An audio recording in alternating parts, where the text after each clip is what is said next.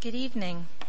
While I just get a few things sorted here, would you turn to the person next to you and tell them what was or is your favourite subject at school and why? So if you're still at school, what is currently? And if you've left school, what was your favourite subject and why?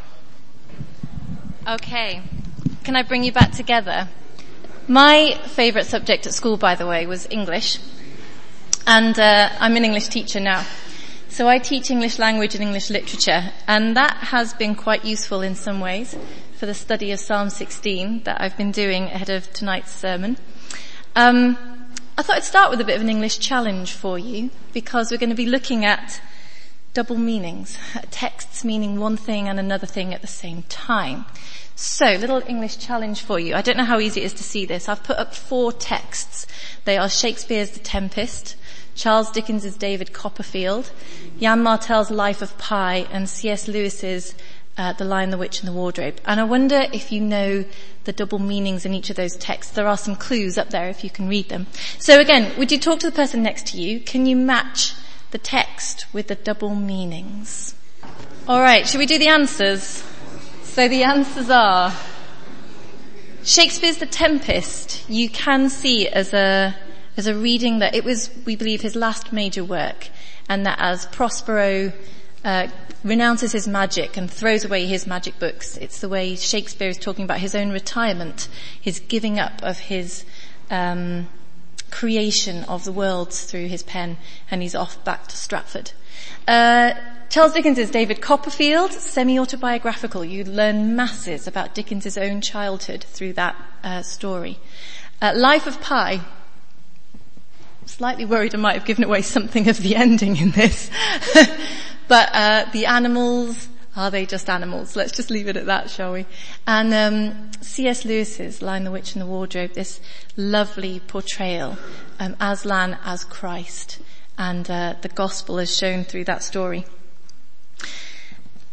When I tell people I'm an English teacher, sometimes I get the reaction, oh, I liked English at school. Well, I liked reading the books, but I didn't like doing the analysis, which is a bit of a shame because analysis is kind of the heart of the subject. And it's about not just saying, well, this bit of the book really gripped me, or I really like that character. But how did the writer, with just a bunch of words on the page, how did they create that tension that had you really gripped at the end of that chapter? Or how is it that just with a bunch of words there's a character that you either love or loathe? Sometimes I compare it for students as being like the study of fast cars. Like it's not enough just to say, I like a Ferrari because it looks good and they're usually red. But a real passionate enthusiast will be able to talk all day about the Ferrari. But they'll also know not just that it looks nice, but how that styling is distinctly a Ferrari, how it is so beautifully aerodynamic.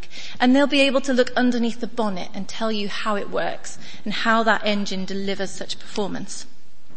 So it's a little bit like that with textual analysis. Bear all that in mind as we look tonight at Psalm 16 with the given title, The Resurrection Predicted. It is a psalm of David, probably written when he was on the run from Saul. But it's not just David, because through the Holy Spirit, it prophesies, predicts, echoes, and foreshadows Jesus Christ. It has a resonance of and a relevance for Jesus. As the title of this talk suggests, it predicts the resurrection long before that could be imaginable. So I think we should read it. Perfect time to put the lights back on, by the way. If you want to follow it, it's on page 528 in the Pew Bible, but it's also going to be on the screen here so that you can see it that way too. But I need my glasses on to read that. Okay. Psalm 16. Keep me safe, my God, for in you I take refuge. I say to the Lord, you are my Lord. Apart from you, I have no good thing. I say of the godly who are in the land, they are the noble people in whom is all my delight. Those who run after other gods will suffer more and more. I will not pour out their libations of blood or take up their names on my lips. Lord, you have assigned me my portion and my cup. You have made my lot secure. The boundary lines have fallen for me in pleasant places. Surely I have a delightful inheritance. I will praise the Lord who counsels me. Even at night my heart instructs me. I keep my eyes always on the Lord. With him at my right hand I shall not be shaken. Therefore my heart is glad and my tongue rejoices. My body will also rest secure, because you will not abandon me to the realm of the dead, nor will you let your faithful one see decay. You make known to me the path of life. You will fill me with joy in your presence, with eternal pleasures at your right hand. Now I'll be honest, when I first read it, I thought, it's interesting, there's nothing on the resurrection in it. On my second reading, I thought, okay, there's one verse, that's not a lot to go on. And in my third reading, I saw how this psalm amazingly resonates with Jesus. By the way, for any students here who might be about to take an English literature unseen poetry exam in the next few weeks, the trick is always read the poem 3 times. Never write an exam answer on a poem you've only read once, because in the first reading it is always gobbledygook. In the second reading there's 1 or 2 things you can cling on to. And in the third reading, that's when you find what your exam answer is going to be. Critically, in Psalm 16, the big clue that it isn't just David is the line, "Nor will you let your faithful one see decay."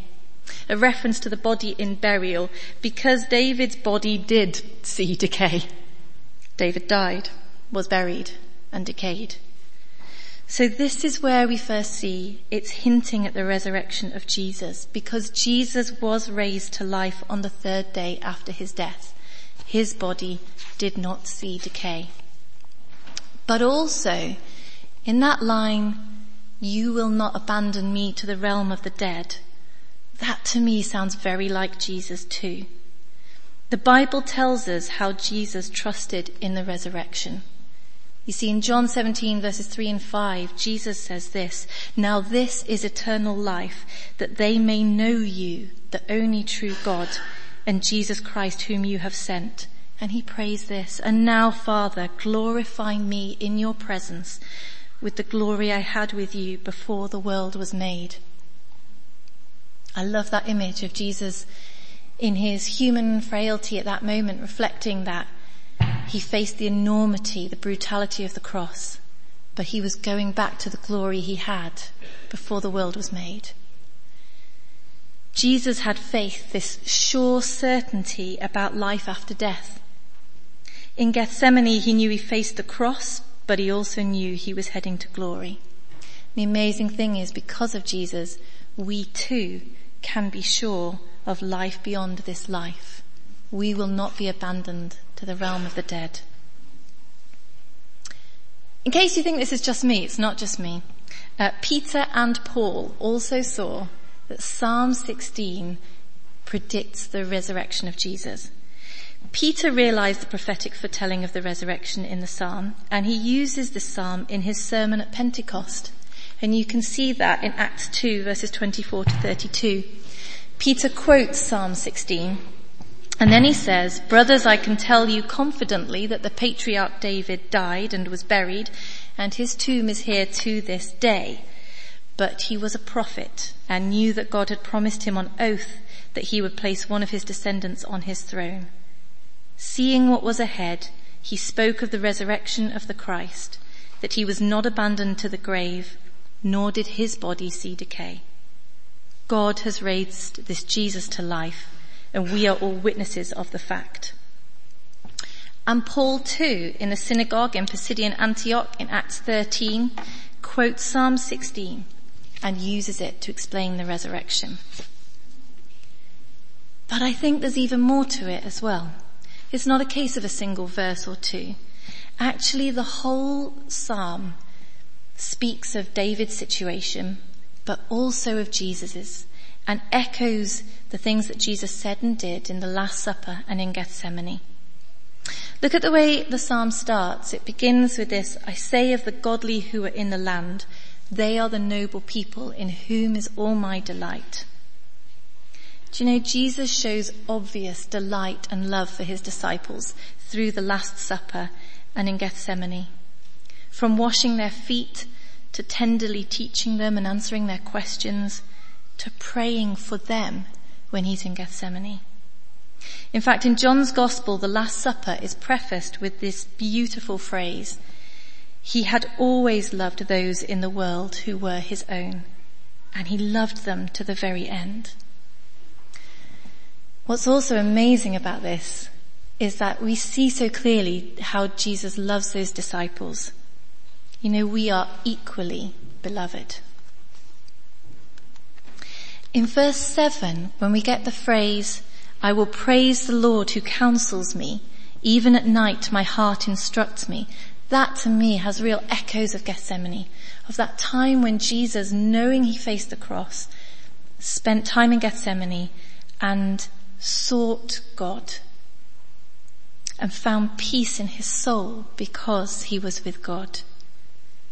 The Lord counseled him and instructed him there. In verse 5, David writes, Lord, you have assigned me my portion and my cup. And the word cup is a really interesting choice. Because of course in Gethsemane, Jesus embraced the cup of the cross that he had been given. In Matthew 26, verse 39, we see that Jesus said, my Father, if it is possible, may this cup be taken from me, yet not as I will, but as you will. God had assigned the cup. Jesus was accepting it. He goes away, meets with the disciples. He comes back to pray again. Jesus says, my Father, if it is not possible for this cup to be taken away unless I drink it, may your will be done. The amazing thing about that point in Gethsemane is that Jesus, in his human frailty, had a choice. And he knew what was ahead and he could have walked away. Jesus had a choice and he chose us. In verse 11 of Psalm 16, David writes, you make known to me the path of life. And of course what's so beautiful about that is that Jesus is laying out the path of life for us as he goes to the cross. In the Last Supper, we're told that Thomas said to him, Lord, we don't know where you are going, so how can we know the way? And that's when Jesus answered, I am the way and the truth and the life.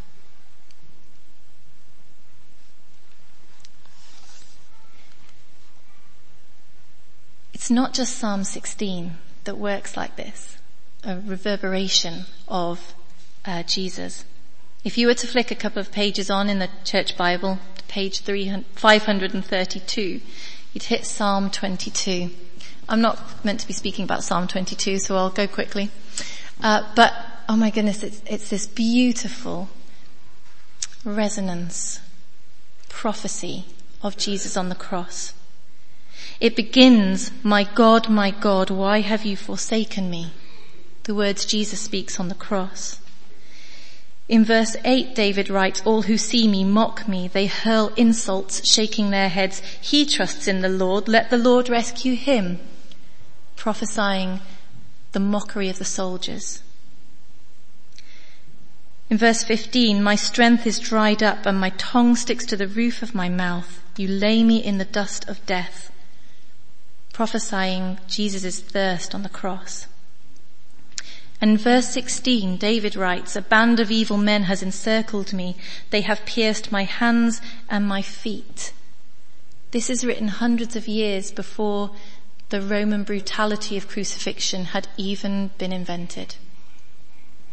Verse 18, they divide my garments among them and cast lots for my clothing. You see, even the tiny details of Jesus' crucifixion are prophesied there in Psalm 22.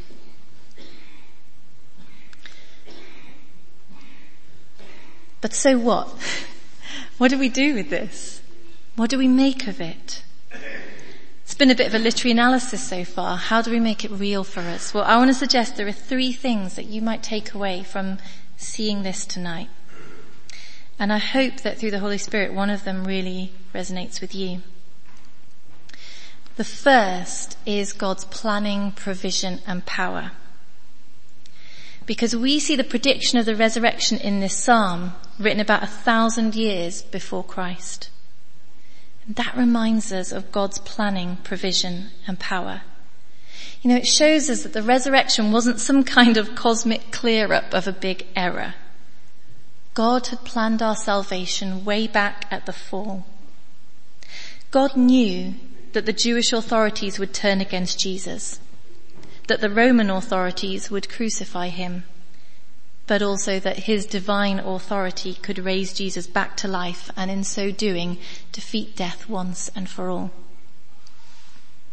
And that's why the accounts of Jesus' life are full of poignant details that add a greater and greater depth to our understanding of God as we glimpse his awesomeness through them. It's why, for instance, Jesus dies during the Passover festival, because that points us to how he is the new sacrifice that rescues people from death. Jesus' death at that Passover would eclipse and ultimately fulfill all that the first Passover was designed to reflect. It's why Jesus was born and laid in a manger where at the time the sacrificial lamb was traditionally bound and placed overnight so that it would still be clean, ready for sacrifice the next day. It's why the wise men bring myrrh and embalming oil, a symbol of death. You see, in all these details, and I could have chosen loads more, we see the predictions, the foretelling, the explaining, the fulfilling of God's plans for Christ and for mankind. The rescue plan. Jesus' cross freed us. His resurrection opened up the gates of heaven and beckoned us in. God has already done it for us. He planned it, he provided it, he knew it, he's a step ahead, and he loves us. So we really can trust him for our little lives.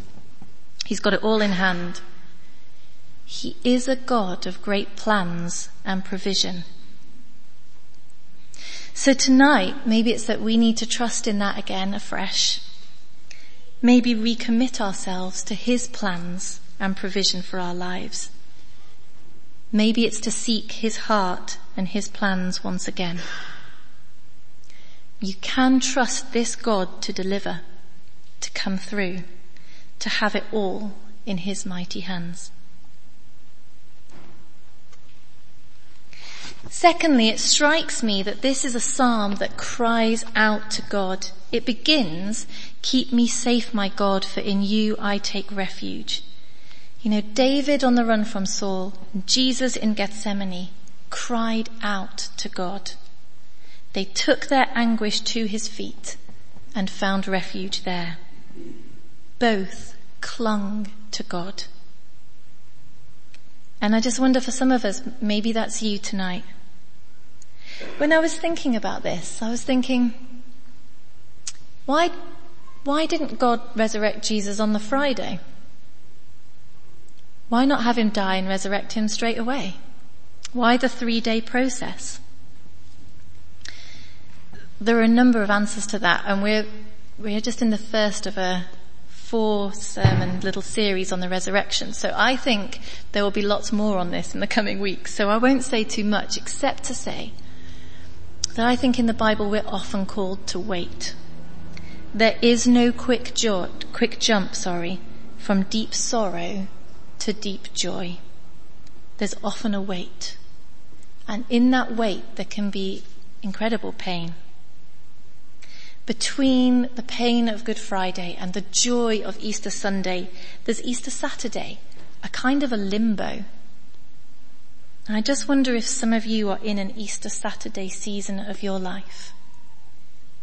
And if you are, cling to God, like David, like Jesus.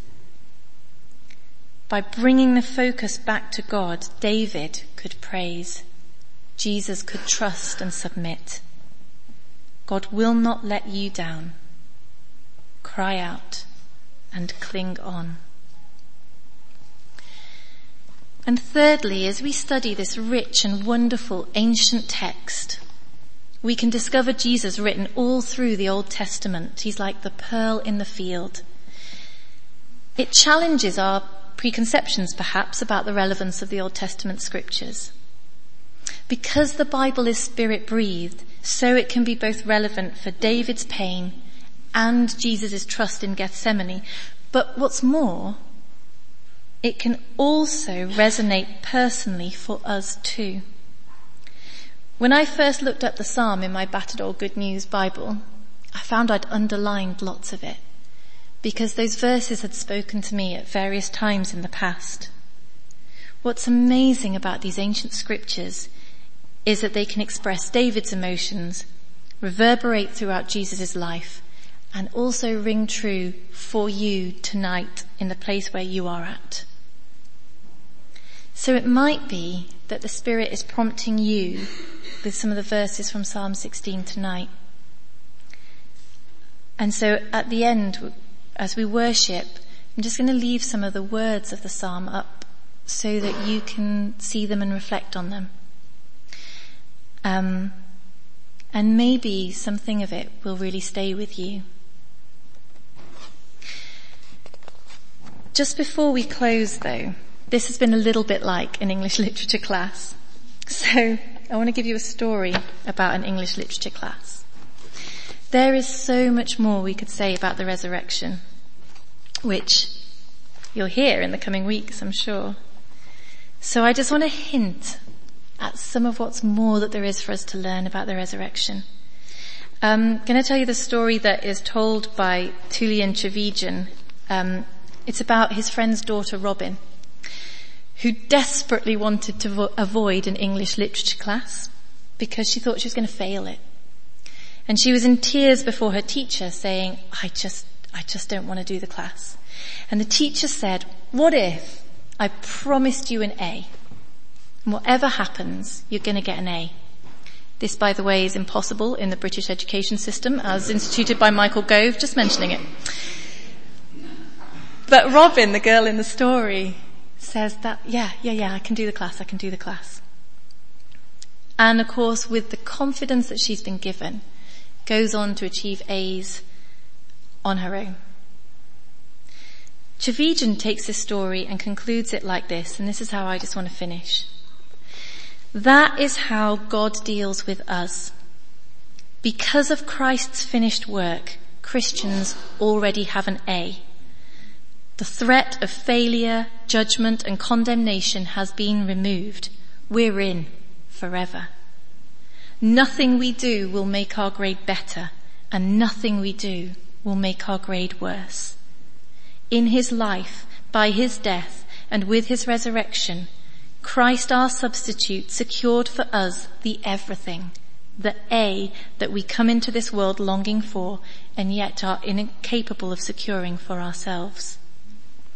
All the pardon, the approval, the purpose, the freedom, the rescue, the meaning, the righteousness, the cleansing, the significance, the worth and the affection we crave and need are already ours in Christ. We don't need to add anything to it. The operative power that makes you a Christian is the same operative power that keeps you a Christian. The unconditional, unqualified, undeserved, unrestrained grace of God in the completed work of Christ. As I said, the banner under which Christians live reads, "It is finished." So relax and rejoice. Jesus plus nothing equals everything. Everything minus Jesus equals nothing. You're free.